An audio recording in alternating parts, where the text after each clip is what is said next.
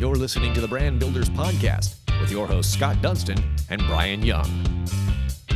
Welcome to another episode of the Brand Builders Podcast powered by the Dunstan Group. My name is Brian Young, and we are here with DC Lucchese and Jim Cusson from Theory House. Now, we are getting close to the holiday season, and that means retail shopping. Now, every November and December, we hear that it's fading away and really the rise of online sales, but not everybody's ready to throw in the towel. You know, instead of a brick and mortar store, some are leaning to up their game by looking at new ways to attract people off the street and on their phones by tying the two together in a really creative way. Now, our next guest on the Brand Builders Podcast does exactly that and really creates a balance between the online and the storefront worlds where he likes to build the brands from each of those aspects. So as the president of Theory House, a Charlotte retail marketing agency, and we mean big names here, this guy's working with companies like Pepsi, Lowe's, Starbucks, to name a few. So from one brand builder to another, Jim, we're super excited to hear your story, super excited to see what you do. And as we head into the holiday shopping season in a few months, in our world, it's probably already happened. I would guess this is a massive time for you and your agency. So let's talk a little bit about Theory House. What is that? And what do you guys do? Well, thanks for having me here. Appreciate the opportunity. And Theory House, as you described, a retail marketing agency. We're in our 5th year here in Charlotte. And interesting, although we're headquartered in Charlotte, we have very few local clients. As you talked about, we're sort of experts at retail marketing. So we have clients literally all over the world. Some in California and New York, and it's sort of an odd opportunity when we have a client locally. But we work with national brands and retailers and really try to focus on increasing sales for them, building more traction with their customers, and just giving them an opportunity to succeed at retail. So when you're mentioning retail and on the online worlds with some of these bigger companies, tell us, like, what is that? If a Pepsi contacts you and says, "I need some help here," what does the process look like from working with a big, powerful brand like Pepsi? Yeah, well, the truth is, because we are a kind of a smaller agency sitting here in Charlotte, we're 10 people, and when I tell people we work with Google and Pepsi and Starbucks, they kind of like are surprised by that. So our clients work with dozens of agencies, and most of them have a specialty that they can bring to the table. So for us, it's retail, and a lot of times it's in-store communication. That's kind of the sharpest sword for us. And, they're usually smart people who know what they want. They've got great insights. They've got great research, and they're just looking for an outside perspective from an expert agency to help them succeed with whatever particular challenge they have that day. So tell us a little bit about, with online sales, some of the well-known brands. I mean, now you can't go a day without picking up your phone. I mean, a day. You probably can't go 10 minutes. I mean, these days. Now they got this new screen thing from iPhone that's going to tell my wife and everyone else how much I use my iPhone. Can't wait for that. But anyways, tell us some of the ways that you're redoing a retail brand in kind of that new world of the internet. I don't even say the new world, the experienced and kind of crazy world of the internet these days. Yeah, well, I mean, a fact that would be a surprise to a lot of people that today, even though there's so much talk of online sales, 9 out of every $10 at retail is still spent at brick and mortar. So we've just crossed the threshold of double-digit sales online. And a lot of those online sales are coming from established brick and mortar retailers. So, Amazon is sort of the story that everyone talks about, but they're still contributing, a small percentage to the overall retail spend out there.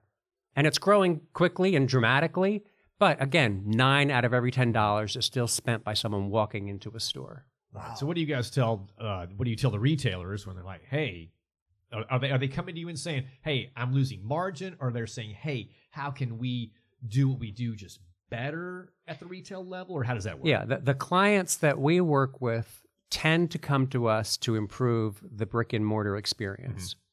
Because they recognize, like I said, it's still where most of the money is being spent. And because they've got this dramatic competition that's increasing online, they need to make their shopping experience more relevant than ever. And so that's what we help them with. It's just making people want to be in a store and making that shopping experience different than they could get online. So you look at a brick and mortar store, let's just take like a Lowe's, for example, and you walk in and it's all, you're paying by what shelf you're on, where the storefront can be. If you're working with a company that maybe is selling a product to a Lowe's or something like that, tell us, how are you developing this? Is it going to be like a new product that comes here? We need to position this here. This is how we're going to market it. This is what we think would be a good idea around that aspect. Like, are you doing everything from start to finish to create that program? Yeah, a great example for Theory House is Delta Faucet is a retained client of ours. So anytime you walk into a Lowe's, a Home Depot, we don't have Menards in this market, but another key home improvement retailer, if Delta Faucet is talking to you, that's Theory House's work. So we're helping them bring innovation into the faucet and bath aisle. We're producing end caps for them to promote new products. But ultimately, their success is driven by bringing more shoppers into the faucet aisle. So Lowe's looks at them and says, hey, what are you doing to innovate and to bring more attention into the aisle? And that's the work we're helping them with. Tell me some of your favorent projects. I'm so curious. I'm like, what works, what didn't? Because, I'm a shopper and I go into Lowe's all the time. I'm a new homeowner. Oh, man, I've been going to Lowe's too much, to be honest. But there's certain things that will catch my eye, and I'll go, that's well done. Like, whoever was behind that marketing of that product, it might not be something that I personally buy, but it's something I'm going to remember. And maybe the next time I come in or when I have that need, that's going to pop into my mind. So tell me some of like the favorite projects or ones that have worked for you. Yeah, I think it's interesting because we focus exclusively on retail.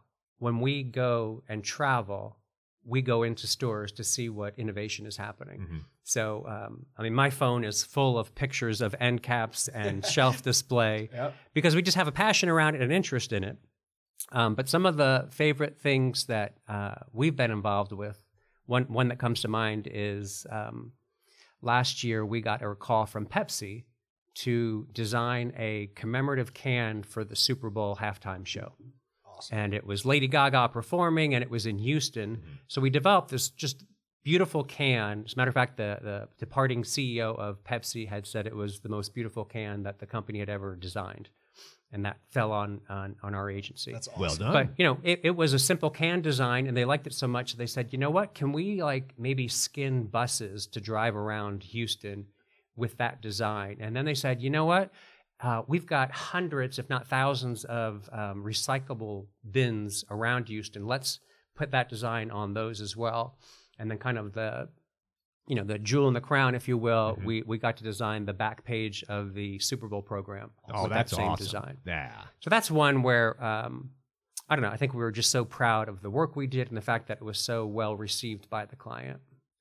That's awesome. I didn't even expect that story, so I will. I'll give you a win on that. So,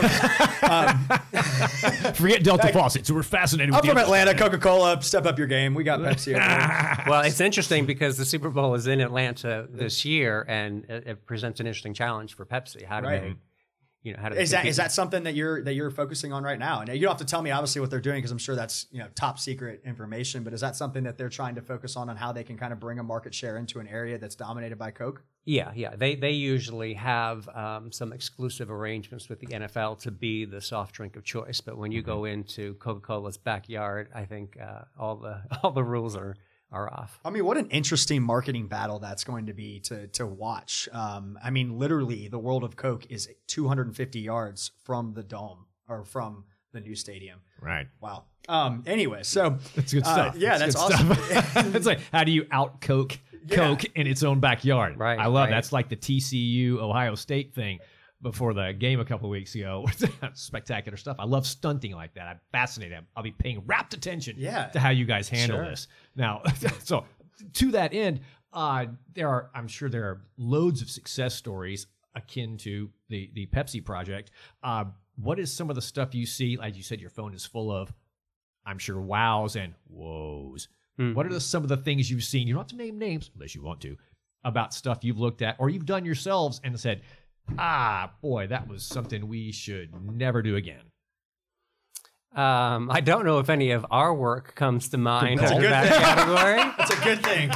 Good answer. That's I will say, I think that creative at retail fails when it's not tied to a specific shopper need.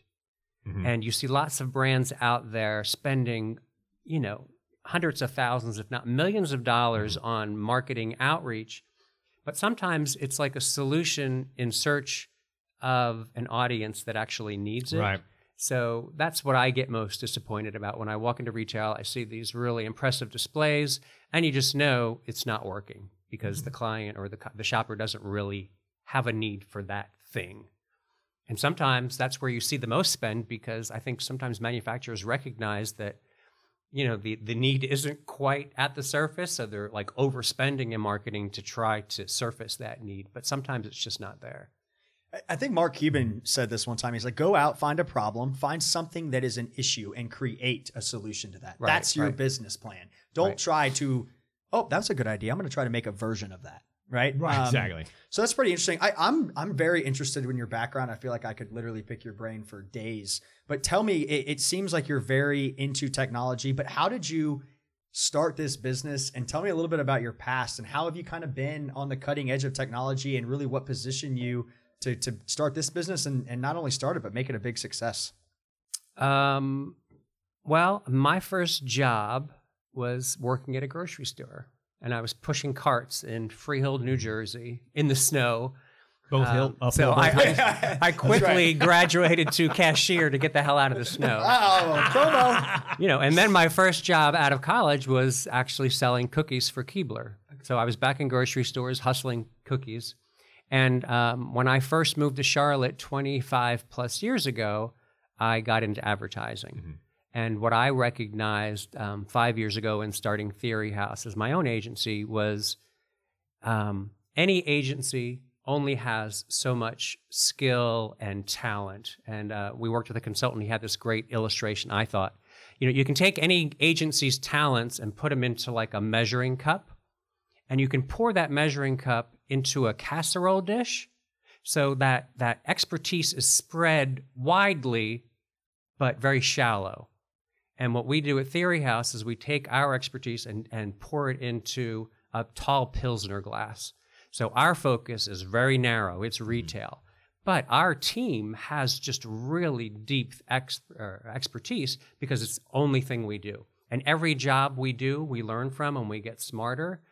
You know, there's traditional agencies out there who work with a doctor one day, a manufacturer the next day, a dentist the third day. And their people aren't going to be able to learn as fast as our people can. And to provide the expertise, I've been at agencies before where I was bullshitting in front of the client to try to win the business. I go into a client meeting today, and if it's a retail need, I have absolute confidence that we can solve their challenges. And that's what, you know, what gets me out of bed. I haven't felt like I've gone to work in, 10 or 15 years because I just like what I do. I enjoy it. We have a passion for it, and we hire people who have that same passion. That is spectacular. I love that. That is excellent. I get that whole picture. I totally dig it. Yeah, any agency owner that I talk to, or, this doesn't even apply just to our space of an agency, but if you're a brand, like, stand for something and have a meaningful point of differentiation, and chances are you're likely to have more success, I think. Let me ask you about innovation. We talked at the beginning of this about how, the consumers will still consume. The question is, where will they consume, I guess, going forward? And retail is changing. How is Theory House evolving, innovating to meet changing consumer habits? Well, I mean, one of the things that we do is really focus on hiring. So, again, I mentioned we're 10 people in Charlotte, but, a third of our team are folks who actually come from retail. So they understand the challenges that our clients face. They can be empathetic to those particular client concerns. So the people are like strongest asset, right? So we get people who are really smart, who understand retail, number one. When it comes to sort of innovating and understanding what's going on in this space, it helps to work with like a client like Google, because they are probably some of the smartest people in the world. Getting into Google as a hire is very difficult. So they challenge us to be a better agency every day. And all of their focus is around technology. So we've helped them introduce new phone formats overseas. If you walk into a Best Buy and you see a Wear OS by Google display, that's our work. So when you're working with really talented people who are challenging you, who are leaders in tech and innovation, you've got to keep pace with them. But, I think our success is primarily driven by the fact that we understand what we do well, and we have great partners that we can bring in and out of client work where it makes sense. So we'll never, I should never say never, I guess, but, we've debated how strong digital needs to play in our core offering. And what we've realized is that what we do is we control the shopper communication, and much like you might pick a printer to do printing sometimes, you can pick a digital partner to deliver the digital messaging. So I think it's a long-winded answer to your question, but we look at strategic partnerships where it makes sense, because if we've got a digital partner who lives in digital every day, they're going to be smarter about it than we could be. And we'll bring them in and out of a project where it makes sense. So you mentioned that $9 out of $10 is still spent at a brick and mortar, and we compete against online every day. In our world, we sell relationship. We sell service quality, but we also sell somebody that's going to pick up the phone. We create that eye-to-eye contact and want to be there when something goes wrong. In your world of working with some of the biggest brands in the world, do you see them continuing to push that towards that personal connection and even continue to push the brick and mortar, where maybe people are like, it's gotten to a point where technology's taken over, people are like, man, I need a little bit of a break. I watch a show called Big Brother, and I don't know if you've ever watched the show or not, but they put them in a room and they're on day 87, right? They're in this house, 87 days, no technology. Well, they had an artist come in and sing, and the first question was, how has it been like to not have social media? And every single one of them was like, it's unbelievable. You don't need it. Why would you need it? We've all had conversations. We've met two people, fell in love. They're like talking about how much they love each other. Probably never would have happened if they were out in the world. So for my long-winded question here, do you see this $9 out of $10 being a trend that continues? Or do you think that it's something that more technology, more online will take over? Or maybe the human spirit and the human body still wants to interact with another human? I think it's tough to argue that online sales will continue to grow. I think you're going to see most of that growth come from established brick and mortar retailers who understand that my shoppers want to interact with me when it makes sense in their lives at their time. So if I want to go to Target and shop, I can walk in the store. I can order online and have it delivered to my home. I can order, and they use a company they just acquired called Shipt to deliver the same day. So, it used to be that convenience perhaps was only available through Amazon and the selection that they had. But now I can go to Target for that same thing, and I can get same-day delivery. But I just a side note, you talk about technology and the impact it has. So I used to go into a Starbucks every day to grab my cup of coffee. And when our office moved, I switched Starbucks and was doing a drive-through. And now I use the app, and I just go grab my cup and run. And what I have found is the convenience factor has me going back to Starbucks, but the brand engagement and the relationship that I had with Starbucks is so much less than it used to be when I'd walk into the store and that woman behind the counter knew my name and she'd ask about my kids. And even going through the drive-thru. Kay, I know you're talking about Kay. I know exactly what you're talking about. And then even the drive-thru, there was this face-to-face engagement, and, they would recognize you. But now that I'm using the app, it's really convenient for me.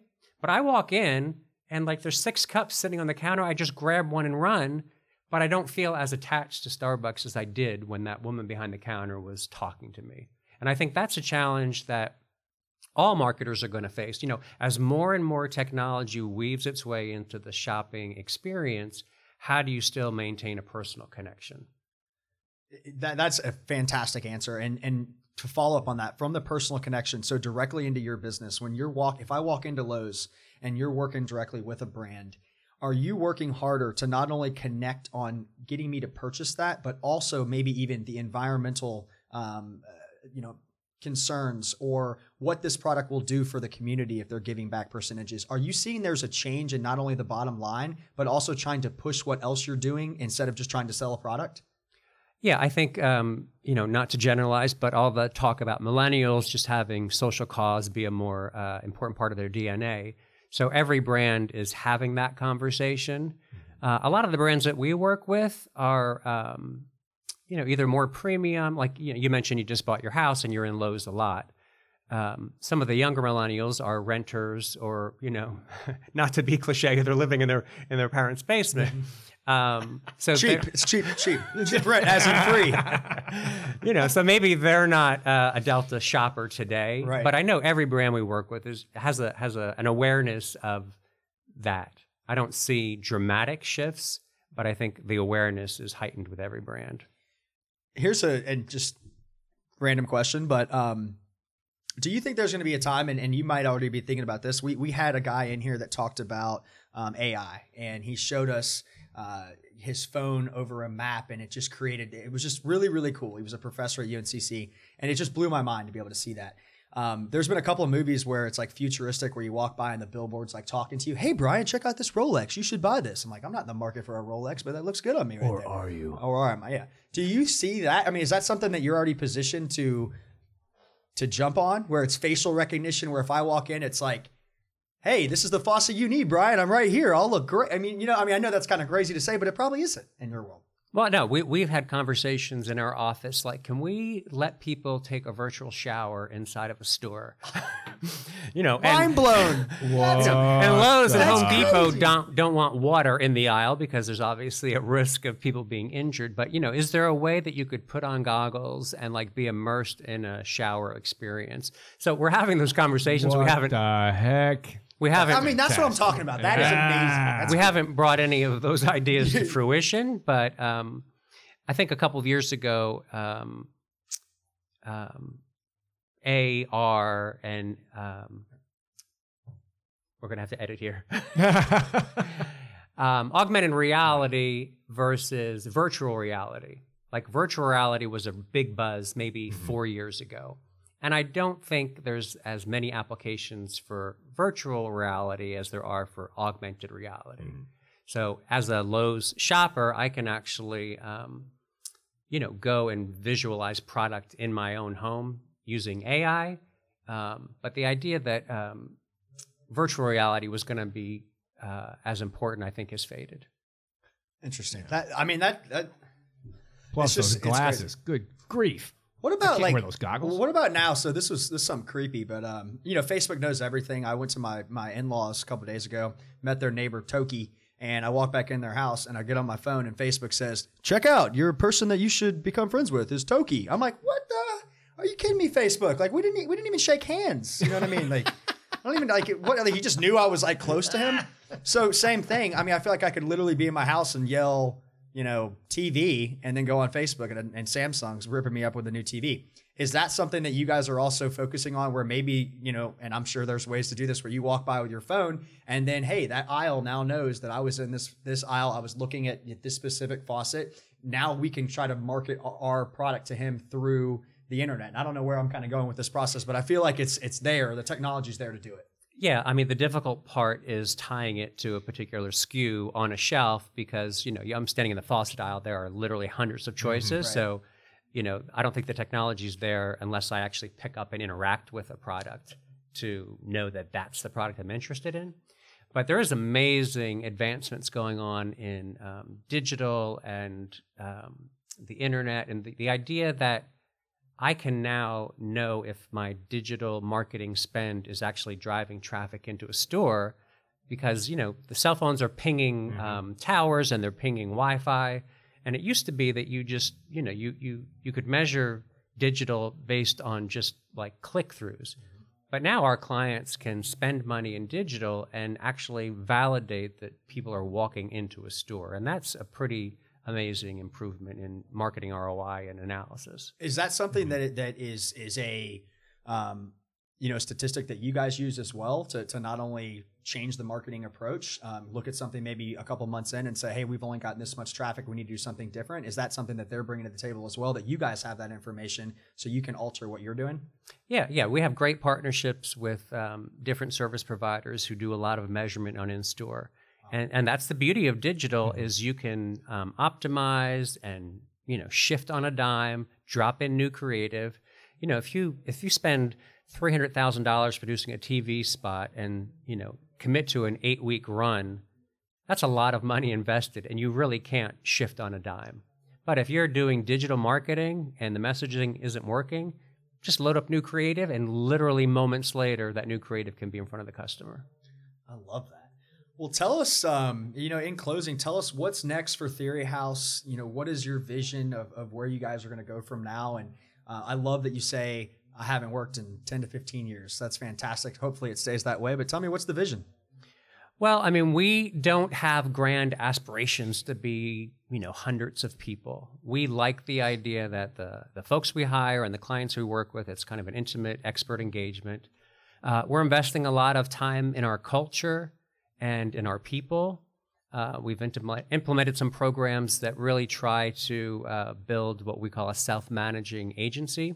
So everyone has responsibility for our success, and everyone has an opportunity to grow and advance and just become the best version that they can. But, when we're working with the stable of clients that we have, for us, further up is like, can we get more international clients? Can we get a bigger piece of Pepsi's business instead of just project-based? So those A-level clients for us are typically specific hires for a specific initiative that come and go in 3 or 4 months. So our objective would be, how can we get a year-round program work with some of those clients? And how can we get somebody in Charlotte who wants to work with this guy who is a big baller brand? Let's go. That's right. Yeah, leave. Exactly. Charlotte's awesome. Where are you guys at? Seriously.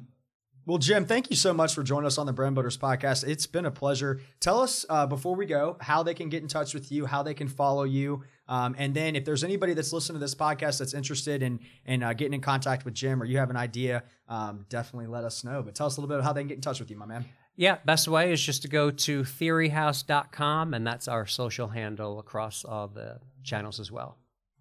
Excellent. Well, Jim, we appreciate you joining us, and we hope you have a great afternoon. And thank you as well, DC, for joining us on the Brand Builders podcast. Oh, you betcha. See you guys next time.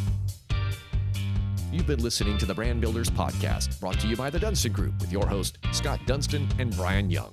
For branded merchandise and apparel that makes first impressions and ones that last, check out the Dunston Group at dunstongroup.com.